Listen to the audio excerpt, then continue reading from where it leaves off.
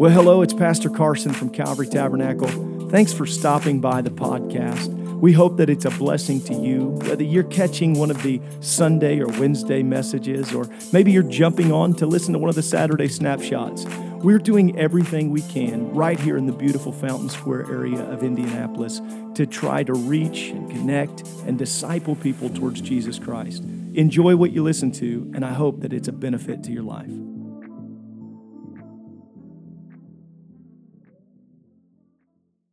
Ephesians 5:25, husbands, love your wives, even as Christ also loved the church and gave himself for it, that he might sanctify and cleanse it with the washing of water by the word, that he might present it to himself a glorious church, not having spot or wrinkle or any such thing, but that it should be holy and without blemish.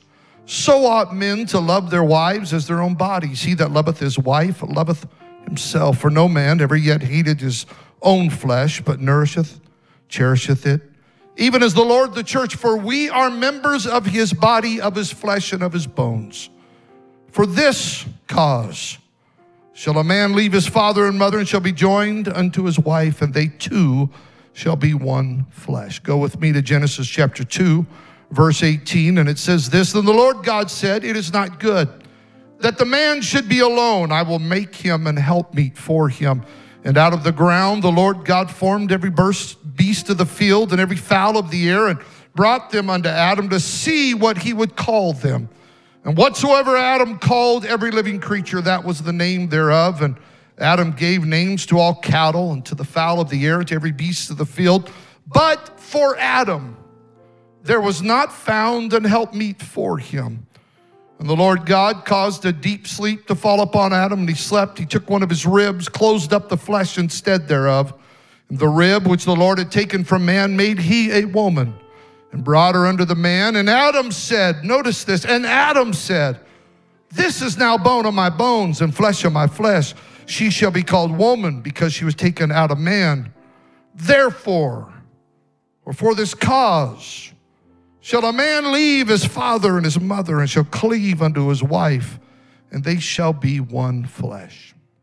With the help of the Holy Ghost this morning, I simply want to preach to you for this cause. Can we clap our hands to the Lord and give him some praise in this house? God, we thank you for your word. We thank you that you're going to open our ears to hear, our eyes to see, and our hearts to receive everything that you have for us today. In Jesus' name, you may be seated. Love. Talked a lot about it during this time of the year. With tomorrow being Valentine's Day, the restaurants will be packed. Flowers will be scarce. Husbands, if you haven't got your flowers, you're out of luck. And it is believed that according to the Greeting Card Association, an estimated 145 million Valentine's cards will be sent, making Valentine's Day the second largest card sending holiday of the year. Some of you are thinking you got in the wrong business. Love has definitely become a marketable emotion, bringing in billions of dollars each year for various businesses, restaurants, card companies that are around the world. Love is a very powerful and a very interesting thing. I wonder if there's anybody here today, you've ever been in love. Let me just see your hands. Are you still in love? A few hands went down. All right. Love is powerful, that ooey gooey, I can't live without you type of love. That kind of love that makes your heart feel as if it has been placed in a vice and squeezed every time you are apart from the one that you love. I remember the short time dating, let me put it that way, not the short dates, the short time dating my wife. I met her, and 10 months later we were married. He that findeth a good thing, grab it. That's my version of the Bible. But I remember those months dating my wife. She lived in Houston, and I was evangelizing, and we would spend hours on the phone. You know that kind of love? We're like, yeah, hang up. No, you. No, you hang up. No, you. No, you hang up. No, you. Okay, we're going to hang up on 3. 1, 2, 3. You're still there, aren't you? I am. I love you. You know what I'm talking about? That kind of love that just captivates every time, everything in your life. You go out to eat. In our case, it wasn't because we wanted to do it. We were just broke. You put 2 straws in one shake, and your eyes are just kind of looking at each other, and you're like, ah. Phone bills that cost you an arm and a leg. I had to hurry up and get married. I would have been in trouble hopping around. What's IHOP? I remember it was the 90s, okay? And they didn't have the nice little cell phones that they have now. Anybody remember the bag phones? How many had a bag phone?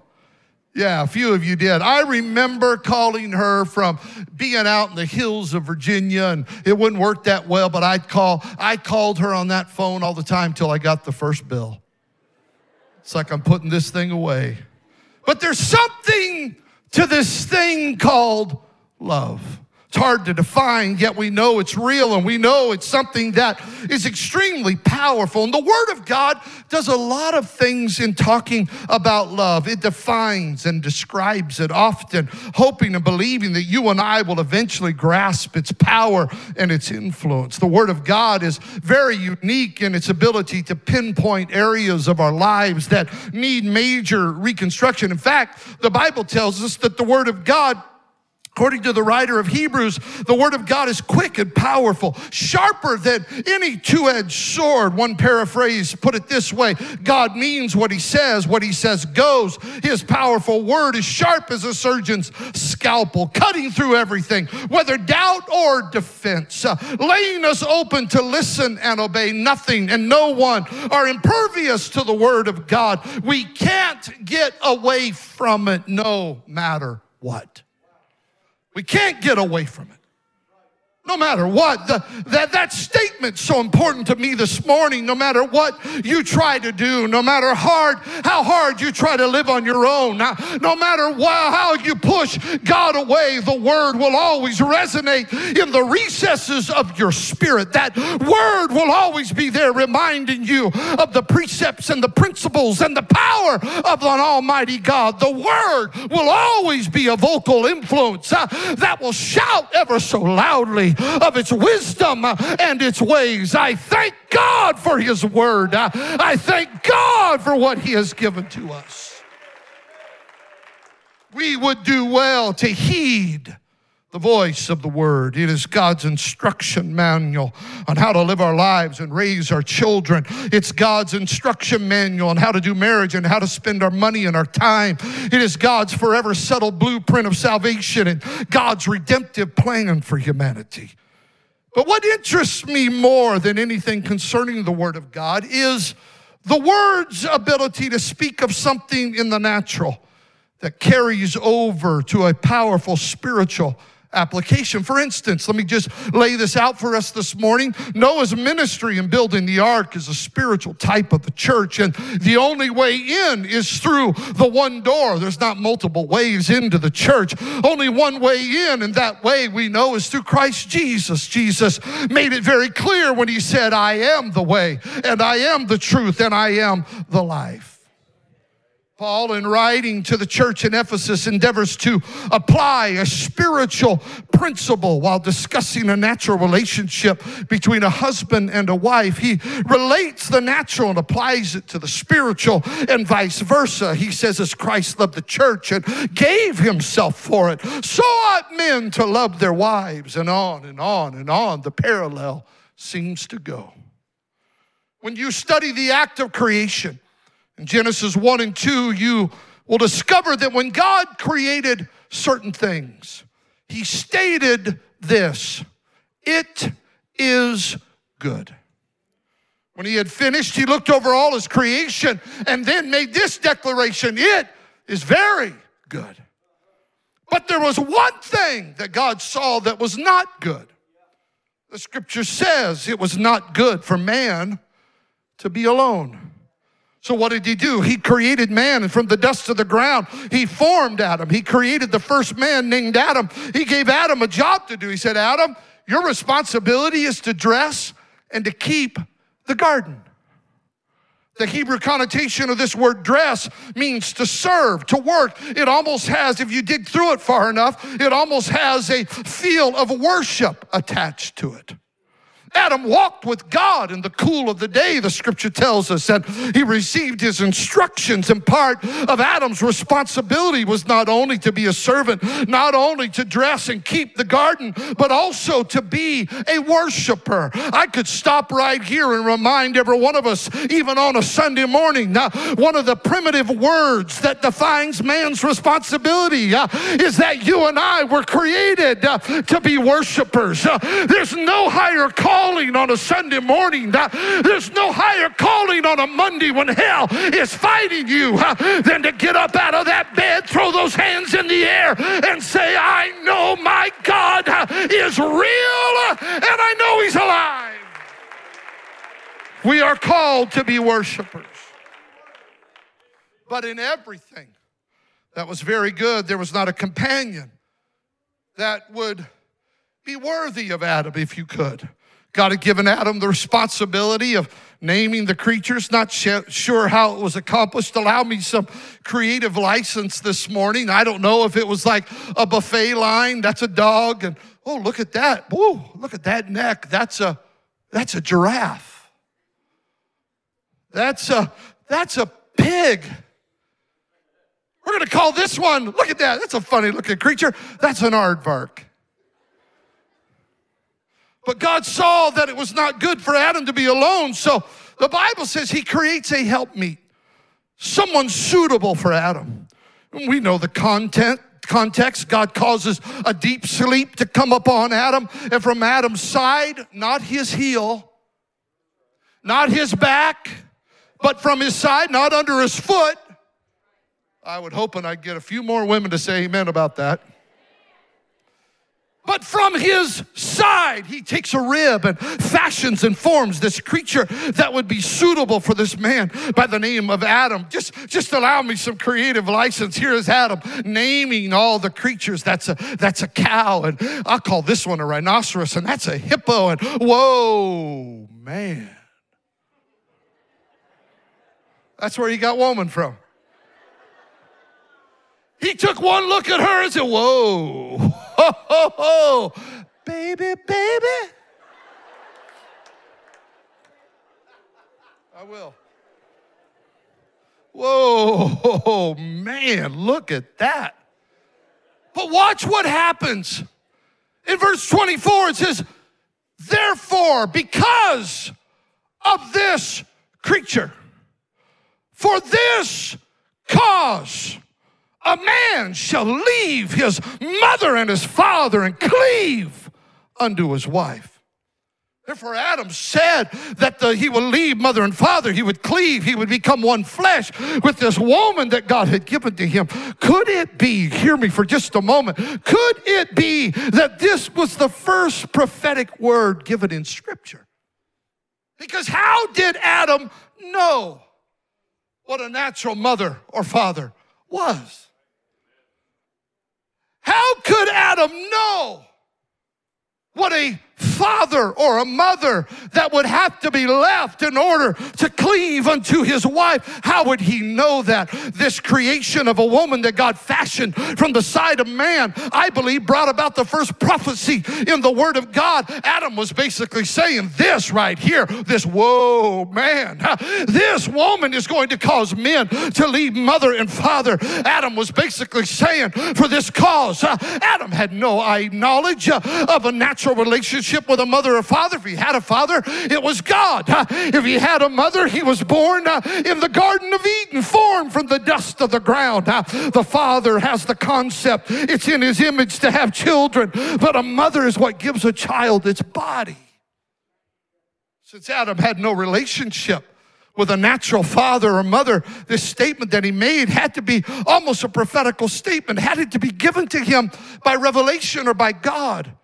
Because the pull of a mother or a father is strong, but when a man feasts his eyes, fastens his eyes on one of these, that pull will become stronger than the pull of a mother or a father. I love you, Mom. Thanks for everything you've done. It's not that I love you less. I love you, Dad. Thank you so much for being everything that I needed to be to this point. I'm not leaving you because I love you any less. I'm leaving you because I found something to love more. Matthew 19:5, verse 4 and 5 says, and he answered and said unto them, have you not read? Watch this. That he which made them at the beginning made them male and female, and said, so the one that made them said, for this cause shall a man leave father and mother, and shall cleave to his wife, and they twain shall be one flesh. Wherefore they are no more twain, but one flesh. What therefore God hath joined together, let not man put asunder. The one who made them said it. But we just read that Adam said it.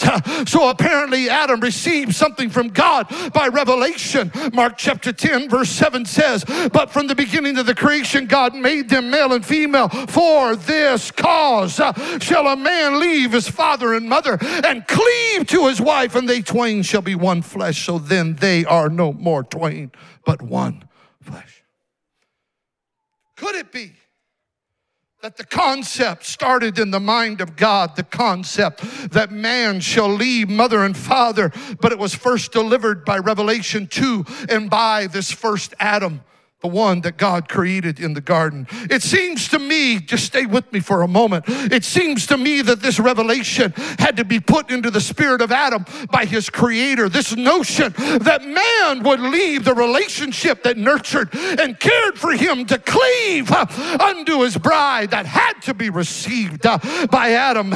In Revelation, Adam was given clear instructions to God by God, but of the tree of the knowledge of good and evil, he said, thou shalt not eat of it, for in the day that thou eatest thereof, thou shalt surely die.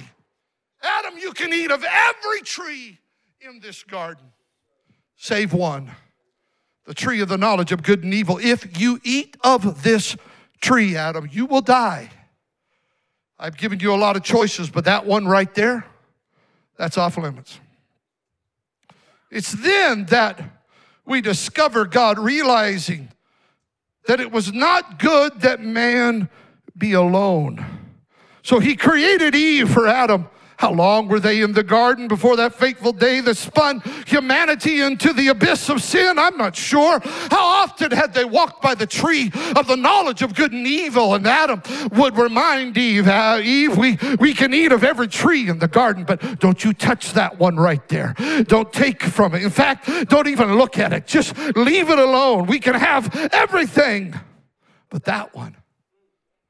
But one day, they were walking by this tree when the serpent begins to speak to Eve. I don't have time to go into the story. We know the account well, but the Bible tells us very clearly that Eve was deceived. The Bible is very open that Eve was deceived, but that Adam disobeyed. Think about this for just a moment. Romans 5:19 tells this to us, for as by one man's disobedience, not deception, but by one man's disobedience, many were made sinners. So by the obedience of one shall many be made righteous. Eve, this is good to eat. You shall not surely die. God knows that the day you eat of this, your eyes will be open. You will be like God. So the scripture openly tells us in Genesis 3, and when the woman saw that the tree was good for food, and that it was pleasant to the eyes, and a tree to be desired to make one wise, she took of the fruit thereof, and did eat, and gave also unto her husband with her, and he did eat. Now this is where I've come to preach today. I'm laying a runway for us to go someplace. I submit to us today that Adam had full knowledge of what he was doing when he took of that fruit. And I think I know why. Adam looked at the fruit, and then he looked at his bride, the one that God had created for him so that he would no longer be alone. And he took of that fruit knowing full well the repercussions of his action. Dad, Father, I'm sorry. I'm leaving. Mom, I apologize. I'm I'm leaving. It's not that I love you any less. I just found something that I love more. It's my bride. And he looked at the garden. He looked at the paradise that God had placed him in. But then he looked at his bride and he chose openly, with knowing full well what it was going to cost him. He said, I choose to be with my bride. How could he fathom the idea of being in the garden alone, separated from his wife, separated from his bride? He chose her. He left it all for her. He abandoned paradise for her. He walked away from the beauty of Eden because of the beauty of a bride. The Apostle Paul had amazing revelation. Looking into his writings concerning the end times and grace and purpose, no other writer in the New Testament had quite the understanding and the revelation that Paul possessed. Paul writes to the church in 1 Corinthians chapter 15 and does his best to explain the revelatory difference between the first and the second Adam. Allow me to read this to you so that we can grasp a better understanding of where we're going today. Listen closely. And so it is written, the first man, Adam, was made a living soul. The last Adam was made a quickening spirit. Howbeit, that was not first which is spiritual, but that which is natural, and afterward that which is spiritual. The first man is of the earth, earthy. The second man is the Lord from heaven, as is the earthy. Such are they also that are earthy. And as is the heavenly, such are they also that are heavenly. And as we have borne the image of the earthy, we shall also bear the image of the heavenly. What's going on here? Paul is describing the difference between the first and the second Adam. The first was of the earth, earthy, made of dust. Everyone that comes after him is born of the same essence. But the second Adam, He was a different creation, and he came to undo everything that the first Adam had messed up. He is of the heavenlies, and everyone that is born again takes on a new nature, becomes a new creature, becomes born again, not under the earthy, but under the heavenly. Now, when the New Testament opens, we are introduced to a baby born in a manger. Jesus was born a baby who was the Son of God, born of a virgin by the name of Mary. He grows up to be the son of a carpenter from a village named Nazareth. His name was Jesus. He was the Messiah. He was the last Adam. For 30 years, he worked with his father in a carpentry business. But finally, he begins his ministry. He teaches parables. He heals the sick. He raises the dead. Blind eyes were open. We already heard Brother Mac talk about that. Deaf ears were unstopped. He is heralded as the Messiah, seen as a threat to the religious system of his day. He begins preaching things that even the disciples have a hard time grasping. Brother Gallion, things like, verily, verily, I say unto you, except a corn of wheat fall into the ground and die, it abideth alone. We've heard that before. But if it dies, it brings forth much fruit. What are you saying, Jesus? I'm saying I must die so others can live. I must do this alone so others can live. And we find him eventually at the end and close of his ministry, hanging on the cross, suspended between heaven and earth, suspended between two thieves. And there are 7 sayings that happen on that cross. And one of them was this: John, behold thy mother. Mama, behold thy son. I got to do this, Mom. I got to leave you. I got to do this. I have to leave you. There's a purpose bigger than you understand. There's something I'm reaching for more than you realize. And a few moments later, we hear him say, my God, why hast thou forsaken me? I'm leaving Mama and I'm leaving Daddy because there's a bride that I have to take possession of. And the scripture says, for the joy that was set before him, he endured the cross. He despised the shame. Why? Why did Jesus have a goodbye party with his mama and a few moments later have to tell his father bye? I'll tell you why. He wanted a bride. He loved a bride. He left everything for a bride. He said goodbye to mom. He said goodbye to his father because he desired a bride for the joy that was set before him.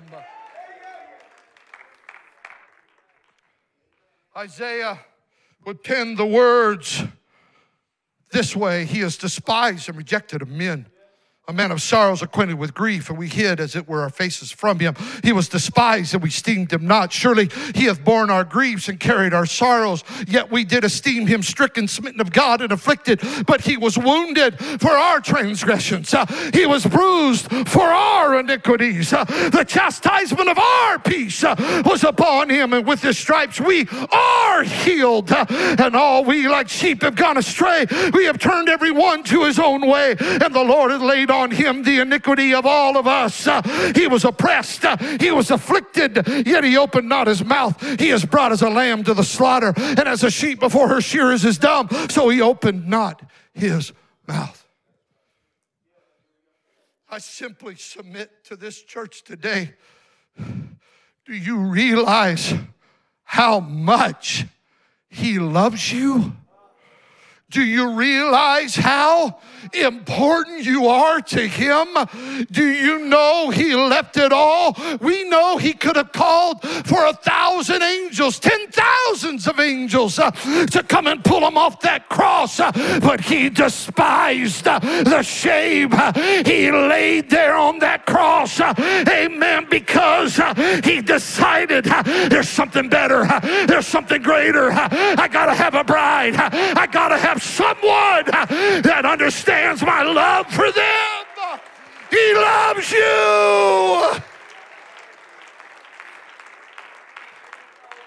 Oh, how he loves you and me. I'm not sure how to even stress this any stronger than I am. The love of God is the most powerful, most amazing, most humbling, most incredible thing you can ever experience. To every one of you under the sound, I'm coming to preach now. To every one of you under the sound of my voice that think God doesn't love you, he loves you. He loves you enough to die for you. He loves you enough to heal you. He said, while you were yet a sinner,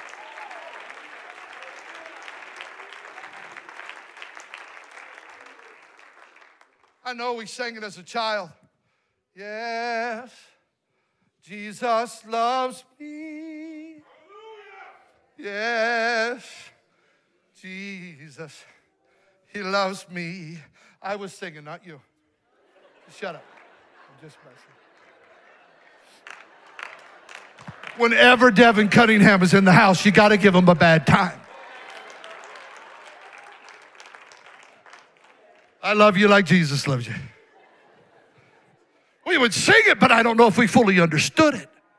It was a cute little Sunday school song. But throughout the pain of the journey of life that some of you have been on, maybe we've forgotten the simple message. Jesus loves me. Jesus loves me. He left all because he loves me. I may be a dirty, rotten scoundrel, but he loves me. I may have been hooked on crack, but he loves me. I may have not know who my daddy was, but he loves me. He loves me.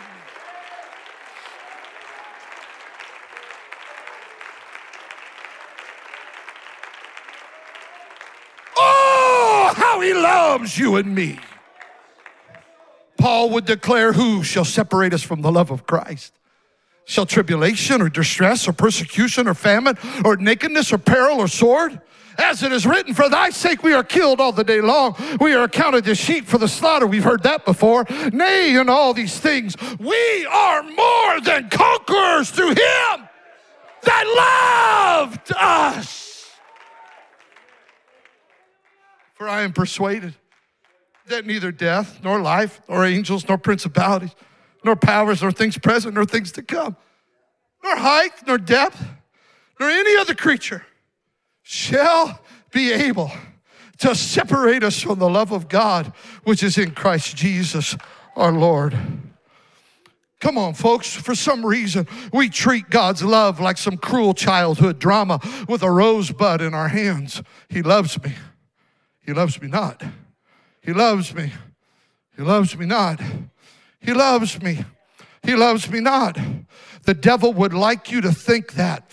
He would like you to apply a common relationship between a schoolyard boy and a schoolyard girl and apply it to the love of God. But I got news for you. I don't care how far you've fallen. I don't care how broke you are. God is not a fickle God. He loves you in spite of your mess. He loves you in spite of your hurt. He loves you.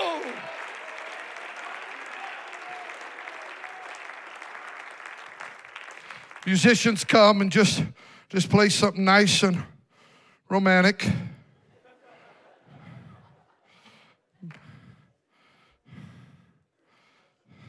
I come from the 80s. Play something from Journey.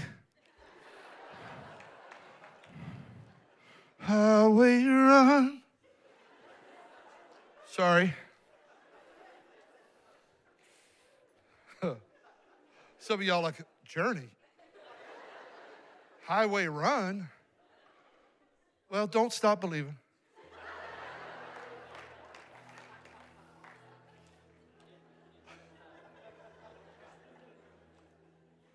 You have no idea what I'm talking about, do you? Yeah. The Apostle Paul. Oh, the Apostle Paul would later attempt to define the vastness of the love of God because he knew we would doubt the power of that love. The evidence of our failures and hurts and accusations of our enemy caused Paul to attempt to nail it down so it wouldn't wiggle, that he even made it a matter of prayer. This was one of Paul's prayers. Listen to this. That he would grant you, according to the riches of his glory, to be strengthened with might by his Spirit in the inner man, that Christ may dwell in your hearts by faith, that ye, being rooted and grounded in love. You better get a hold of this love thing. That you may be able to comprehend with all saints what is the breadth and the length, the depth and the height, and to know the love of Christ, which surpasseth knowledge, that you might be filled with all the fullness of God. Now unto him that is able to do exceeding abundantly above all that we ask or think, according to the power that worketh within us. Do we fully understand how much God loves us? No matter how far you've fallen, no matter how dark the night may be in your life right now, no matter the sickness that may be ravaging your body, no matter the lonely, painful trials that you've been through, he loves you. He loves you enough to forgive you. He loves you enough to heal you. He loves you enough to deliver you. He loves you enough to set you free. He loves you enough to answer your prayer. He loves you enough to heal your broken heart and spirit. He loves you. It's a love you cannot erase. It's a love you cannot escape. It's a love you cannot run away from. It's an ever-present, ever-reaching, ever-following after you type of love, because God so loved the world that he gave his only begotten Son. Amen. He loves you. He loves you, mama. He loves you, daddy. He loves your backslidden children. He loves your wayward husband. He loves you. He loves you to heal you. He loves you to put your marriage back together. He loves you. He loves you. Oh, how he loves you and me. The psalmist said it better than anybody else. We sang about it today. Stand with me if you will. Surely goodness and mercy. Could I put it this way? Surely the love of God shall follow me all the days of my life. His love is enough. We are living in such a broken, fragmented world right now. Never before have we seen people so desperately in need of help than we are right now. Broken, Brother Kilman, hurting, don't know where to turn, have no idea how in the world to get through another day. They're just existing. They don't understand that the love of God surpasses all knowledge, that it's so deep and so high and so long and so wide that it doesn't matter what you've been involved in. It doesn't matter what may be happening in your life. It doesn't even matter what the doctor's report may be. It doesn't matter how far your children may have walked away from God. He loves you. He loves them. He loves you. And this morning He wants to heal. And this morning He wants to deliver. And this morning He wants to save, because He loves us and He's reaching to put us back together, to make us whole. I don't care how far you've fallen. I don't care how hurt you've been. I don't care how crushed you feel. His love is amazing and His love is reaching. Could you throw your hands up in the air right now? He loves you too much for you to be broken, hurting, fractured at the end of your rope. He loves you.